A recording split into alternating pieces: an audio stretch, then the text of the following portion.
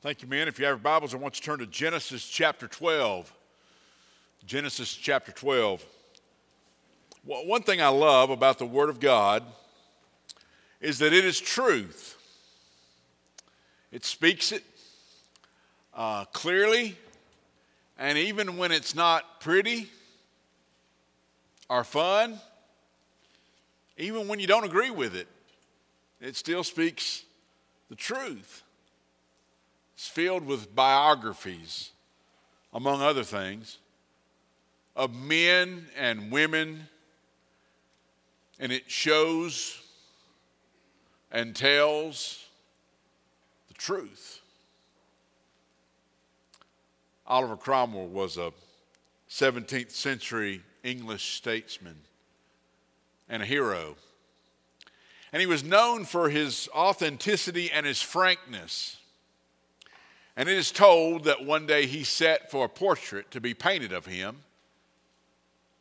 And he told the painter this: "Mr. Lilly, I desire you would use all your skill to paint my picture truly like me and not flatter me at all. But remark all these roughness, pimples, warts, and everything as you see me. Otherwise, I will never pay a farthing for it."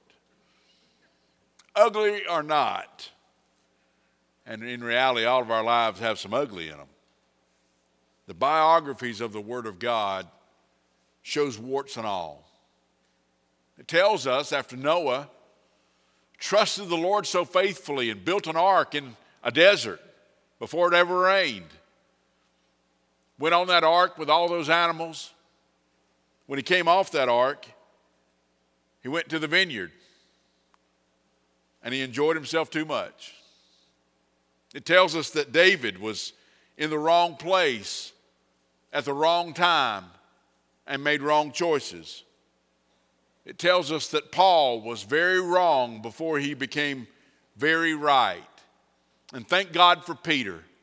If you've ever said anything stupid in your life and wish you hadn't, you thank God for Peter. And if you don't know that you've said anything stupid, well, pitiful. But anyway, because we all have. And Abraham, in that same way, is known for his soul-stirring faith, but.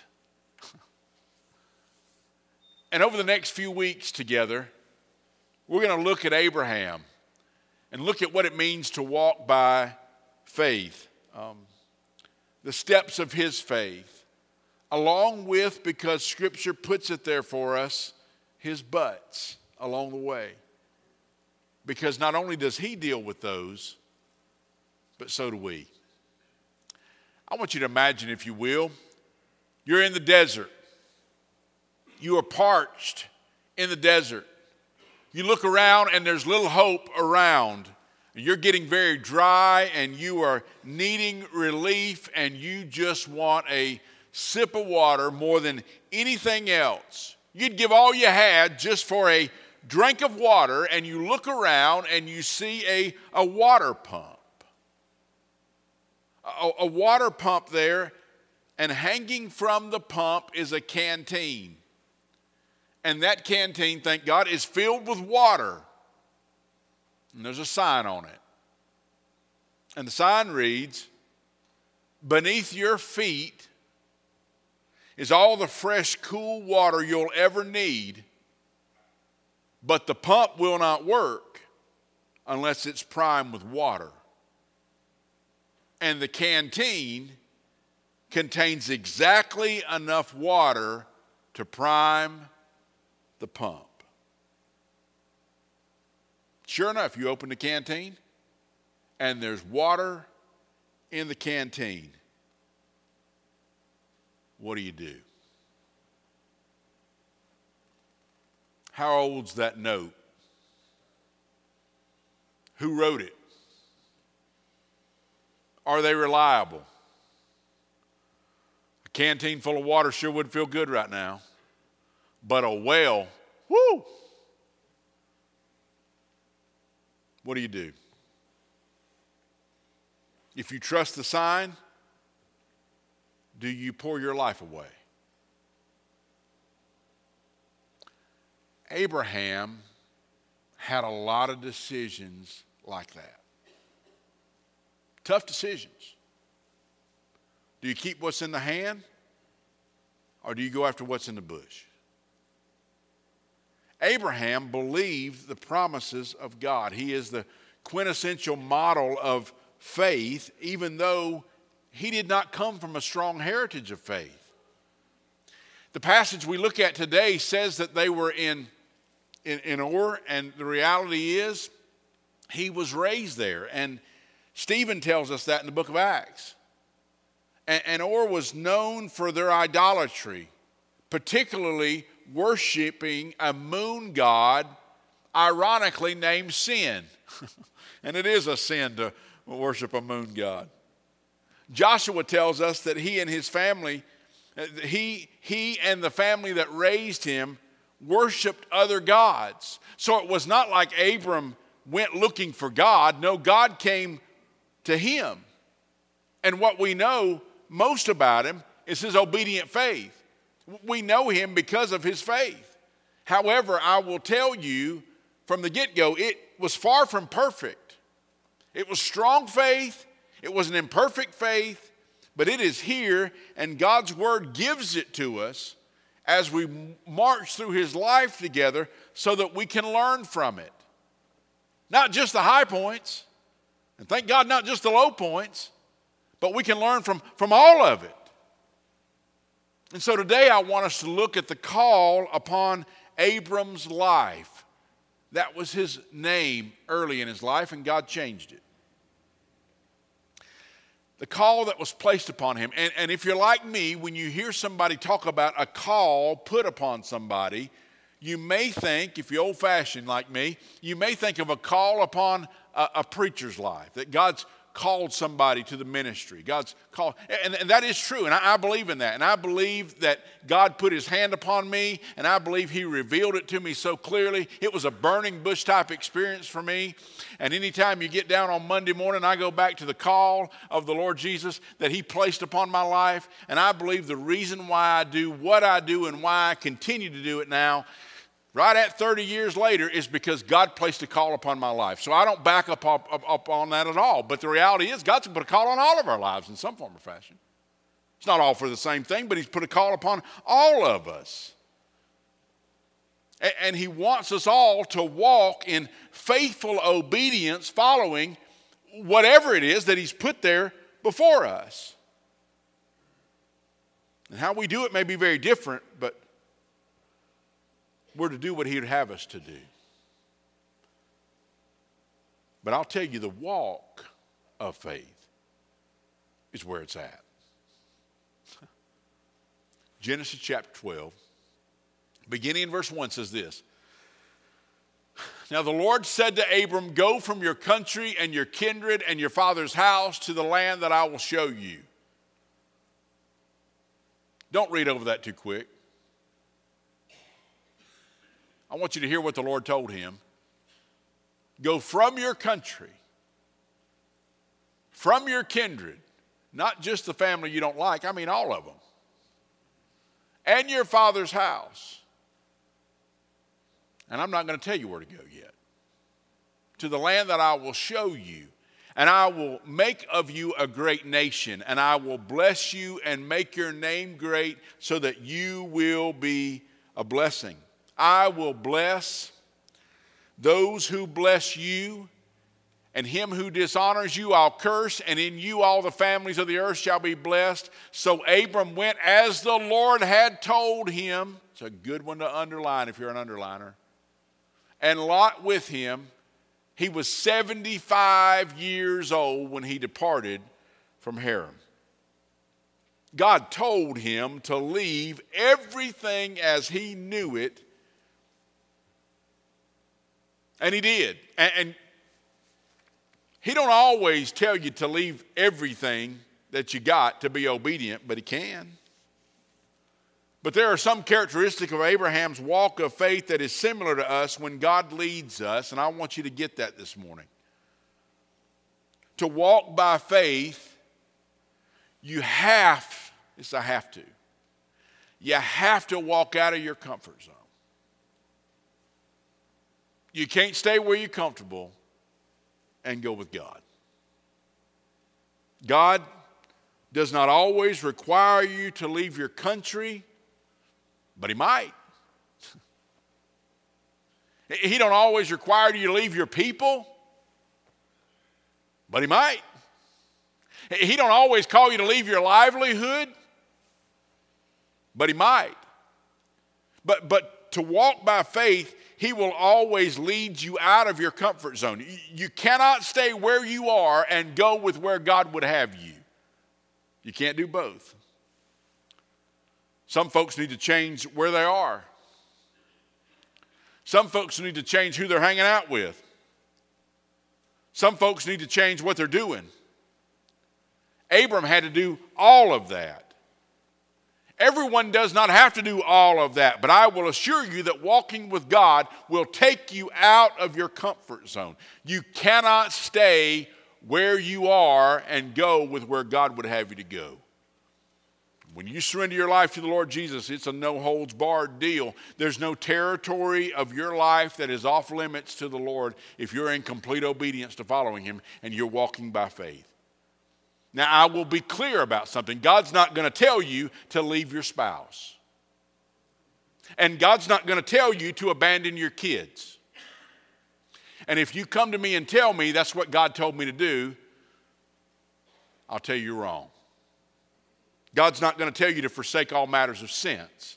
That's not what God does. As a matter of fact, it's a pretty good sign when you see somebody get in a scurry and make a lot of quick, rash decisions that they can't stick to, that they're off course. Kind of like a proverb. It's not exactly a promise, but it's a good, wise saying to understand that when things get a little chaotic, God's not in the chaos. You need to take a break, swallow, and a breath, and a prayer, and see where you're at.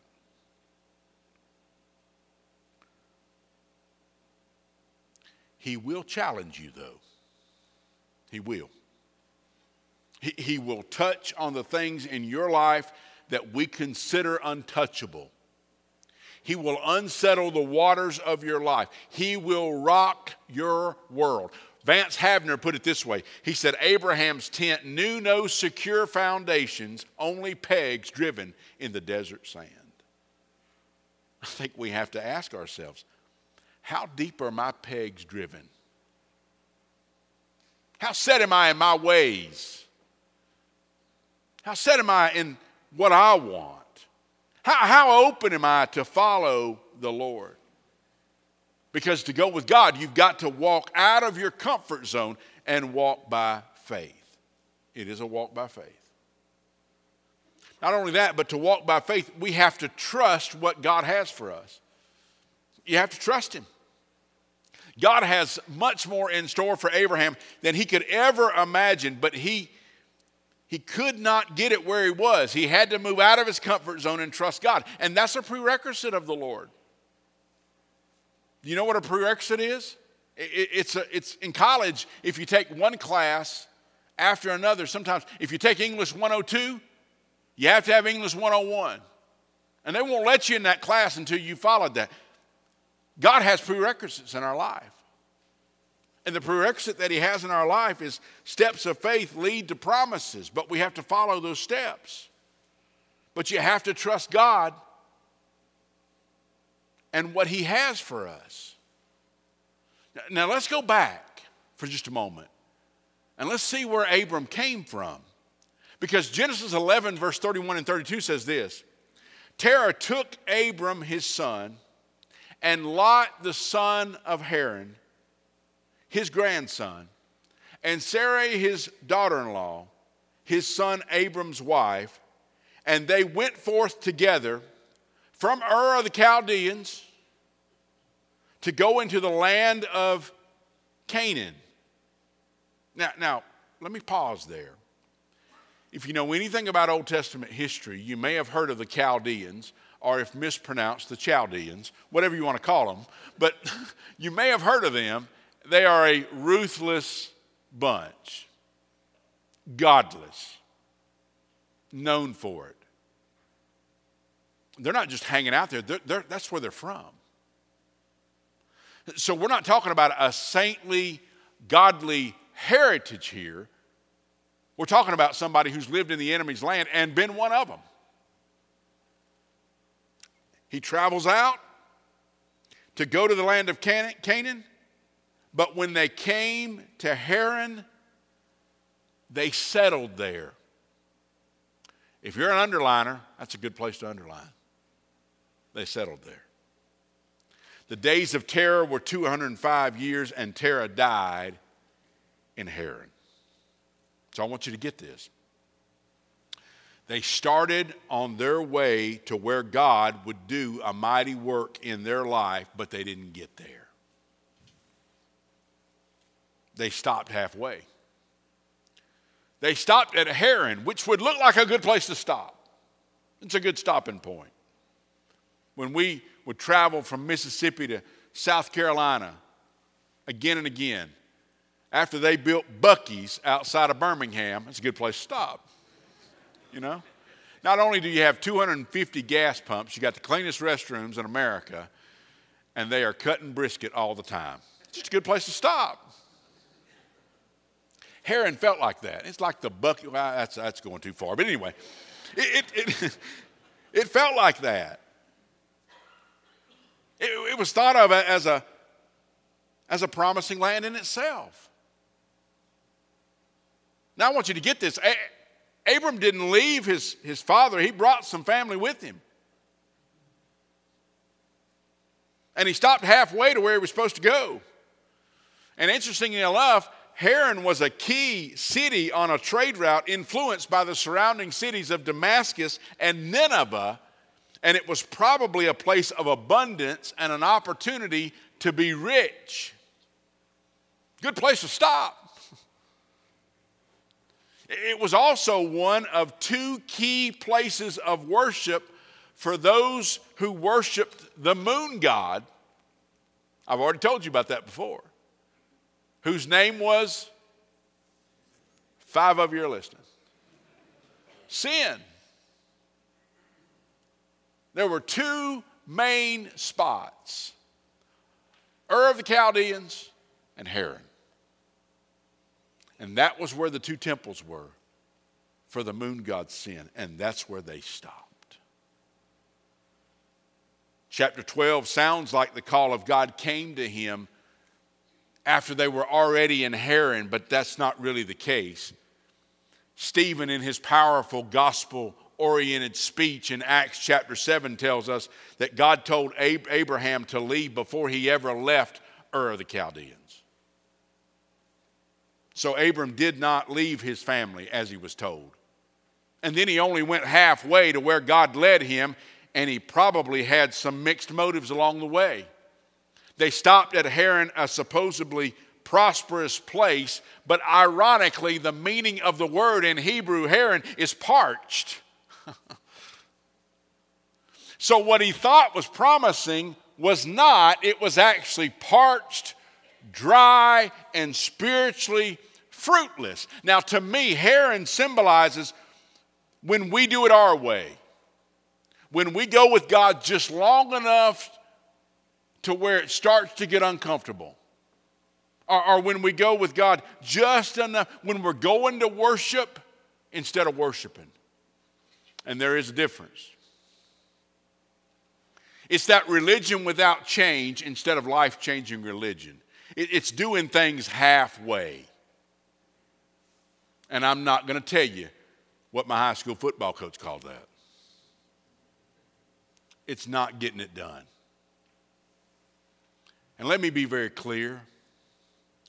I believe anything that we do individually for the Lord Jesus Christ, we shouldn't do it halfway. We ought to do it all the way. And Pickens First Baptist Church, as a church of Jesus Christ committed to the cause of Christ, I don't think anything we do ought to be halfway. I believe he deserves our best. And I believe anything we put our name to, we ought to give it everything we got for the honor and the glory of God. Amen? Amen. I'll let you sign up in the foyer. Never go halfway with God. It will not be fruitful. It's not like you get half the fruit. No, you miss out. It's not fruitful. You'll spend way too much time in unfruitful territory. And Abraham did not leave Haran until he was 75 years old. He stayed there too long, folks. Once his father was gone, he moved on.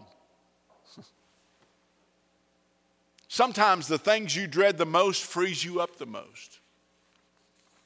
Sometimes the transitions in your life that you absolutely dread are the very things that God can use to propel you to the next level. Anybody that is more important to you or whose opinion weighs out more than the influence of God is an idol to you. And it is not that person's fault. Even though they may enjoy being in that position, it is not that person's fault. It is your fault because we have to give up those idols. We must remove our own idols to get to the place that God would have us to be in order to be used of God. We've got to walk by faith, and the only way we can do that is to step out of our comfort zone and to trust God for what He has for us. And then also, to let God have His way in our life. Now, somebody is going to tell me afterwards about the sovereignty of God. I agree. He can do anything He wants, and that's true, but He's a gentleman. And He doesn't force His way. He gives us a chance. He initiates it and gives us a chance. And when we follow it, He blesses our lives. He told Abraham, who's called Abram here, He said, when you do this, verse 2 and 3 says, and I will make you a great nation, and I will bless you and make your name great so that you'll be a blessing. I will bless those who bless you, and him who dishonors you I'll curse, and in you all the families of the earth shall be blessed. What God tells him sounds impossible because the man is 75 years old. He has no children, and his wife has been barren, and he lives in a barren, parched land. Not exactly great. But God says, I'm going to make you a great nation. But God says, I'm going to bless you. But God says, I'll make you a blessing. God does the work when we walk by faith. He also spoke of protecting him. He also spoke of blessing people through him. If I understand that correctly, all the families of the earth shall be blessed. That sounds like us, folks. That we're blessed. Because somebody thousands of years ago walked by faith with God. None of that is possible until we surrender, go all the way with the Lord. And when we do, the potential is beyond our imagination. But you say, but Pastor, I would commit, but I don't know what's coming. I don't know that I can, you know. The only one that knows what's coming is the one who will lead you to follow him. And he's also the one that will empower you to do whatever he's asked you to do. And if you don't know if you can, I will clearly tell you, you cannot. Nor can I. That's why God said, you will be a blessing. I'll make you a blessing. I'll do the blessing. And I'll make you great. It is not until we sacrifice our ways for his that we ever tap into what God really has for us. And I will tell you, in Haran, Abraham didn't tap into it. It wasn't until there was a death and a transition that Abram really found his next level. That's a walk of faith. Not that you know what's on life's path ahead of you, but that you know the one that promises that he'll level your path, the one that promises he'll straighten your path, the one that promises he'll light your path. Not that you know what tomorrow holds, but thank God that you know who holds tomorrow. And that you can trust him today for whatever tomorrow may hold.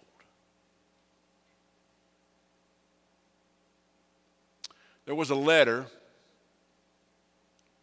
a note more so, found in the office of a young pastor in Zimbabwe a few years ago. And it said this: I'm part of the fellowship of the unashamed. I have the Holy Spirit power. The die has been cast. I've stepped over the line. The decision has been made. I'm a disciple of his. I won't look back. I won't let up. I won't slow down. I won't back away, or I won't be still. My past is redeemed. My present makes sense. My future is secure. I'm finished and done with low living, sight walking, smooth knees, colorless dreams and tame visions, worldly talking and cheap giving and dwarfed goals. I no longer need preeminence, prosperity, position, promotions, praise, or popularity. I don't have to be right or first or tops or recognized or praised or regarded or rewarded. I now live by faith. I lean in his presence. I walk by patience. Am uplifted by prayer, and I labor with power. My face is set. My gait is fast. My goal is heaven. My road is narrow. My way is rough.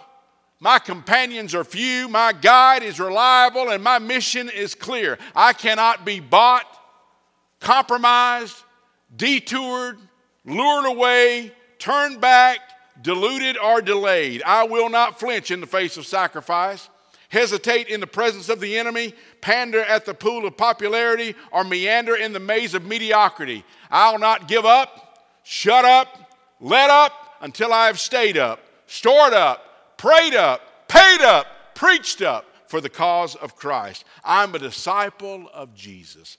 I must go till he comes, give till I drop, preach till all I know, and work till he stops me. And when he comes for his own, he'll have no problem recognizing me. My banner will be clear. They found that in the desk of a young pastor in Zimbabwe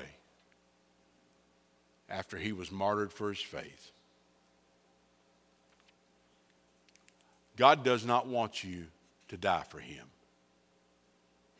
He wants you to live for him. And the only way to do that is to walk by faith. Go, and he'll guide you. Come, and he'll lead you.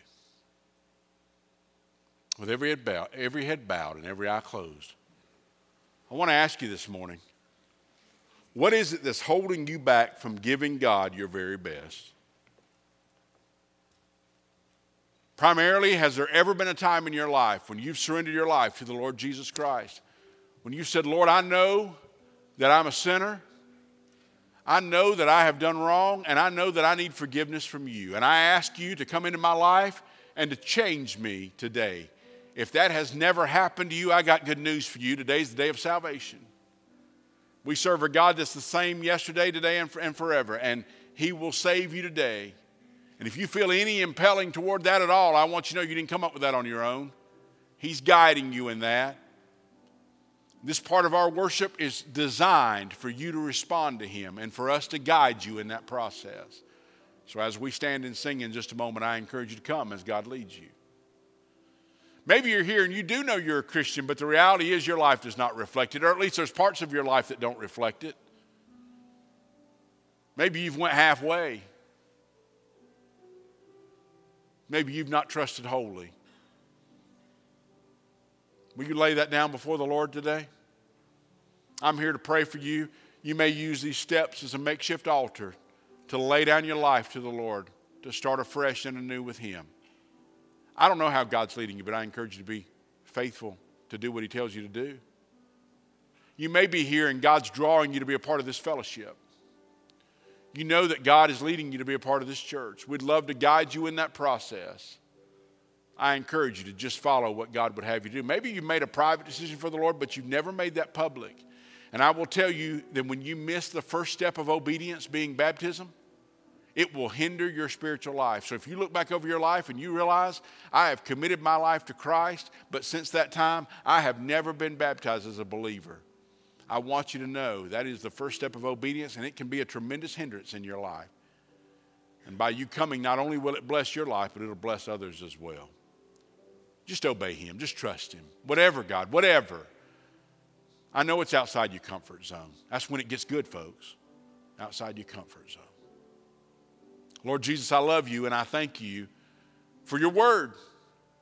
Thank you for the challenge of it, dear God. And I pray today, Father, you'll lead us to be obedient in whatever you'd have us to do. We love you dearly. In Jesus' precious name, amen. Stand together.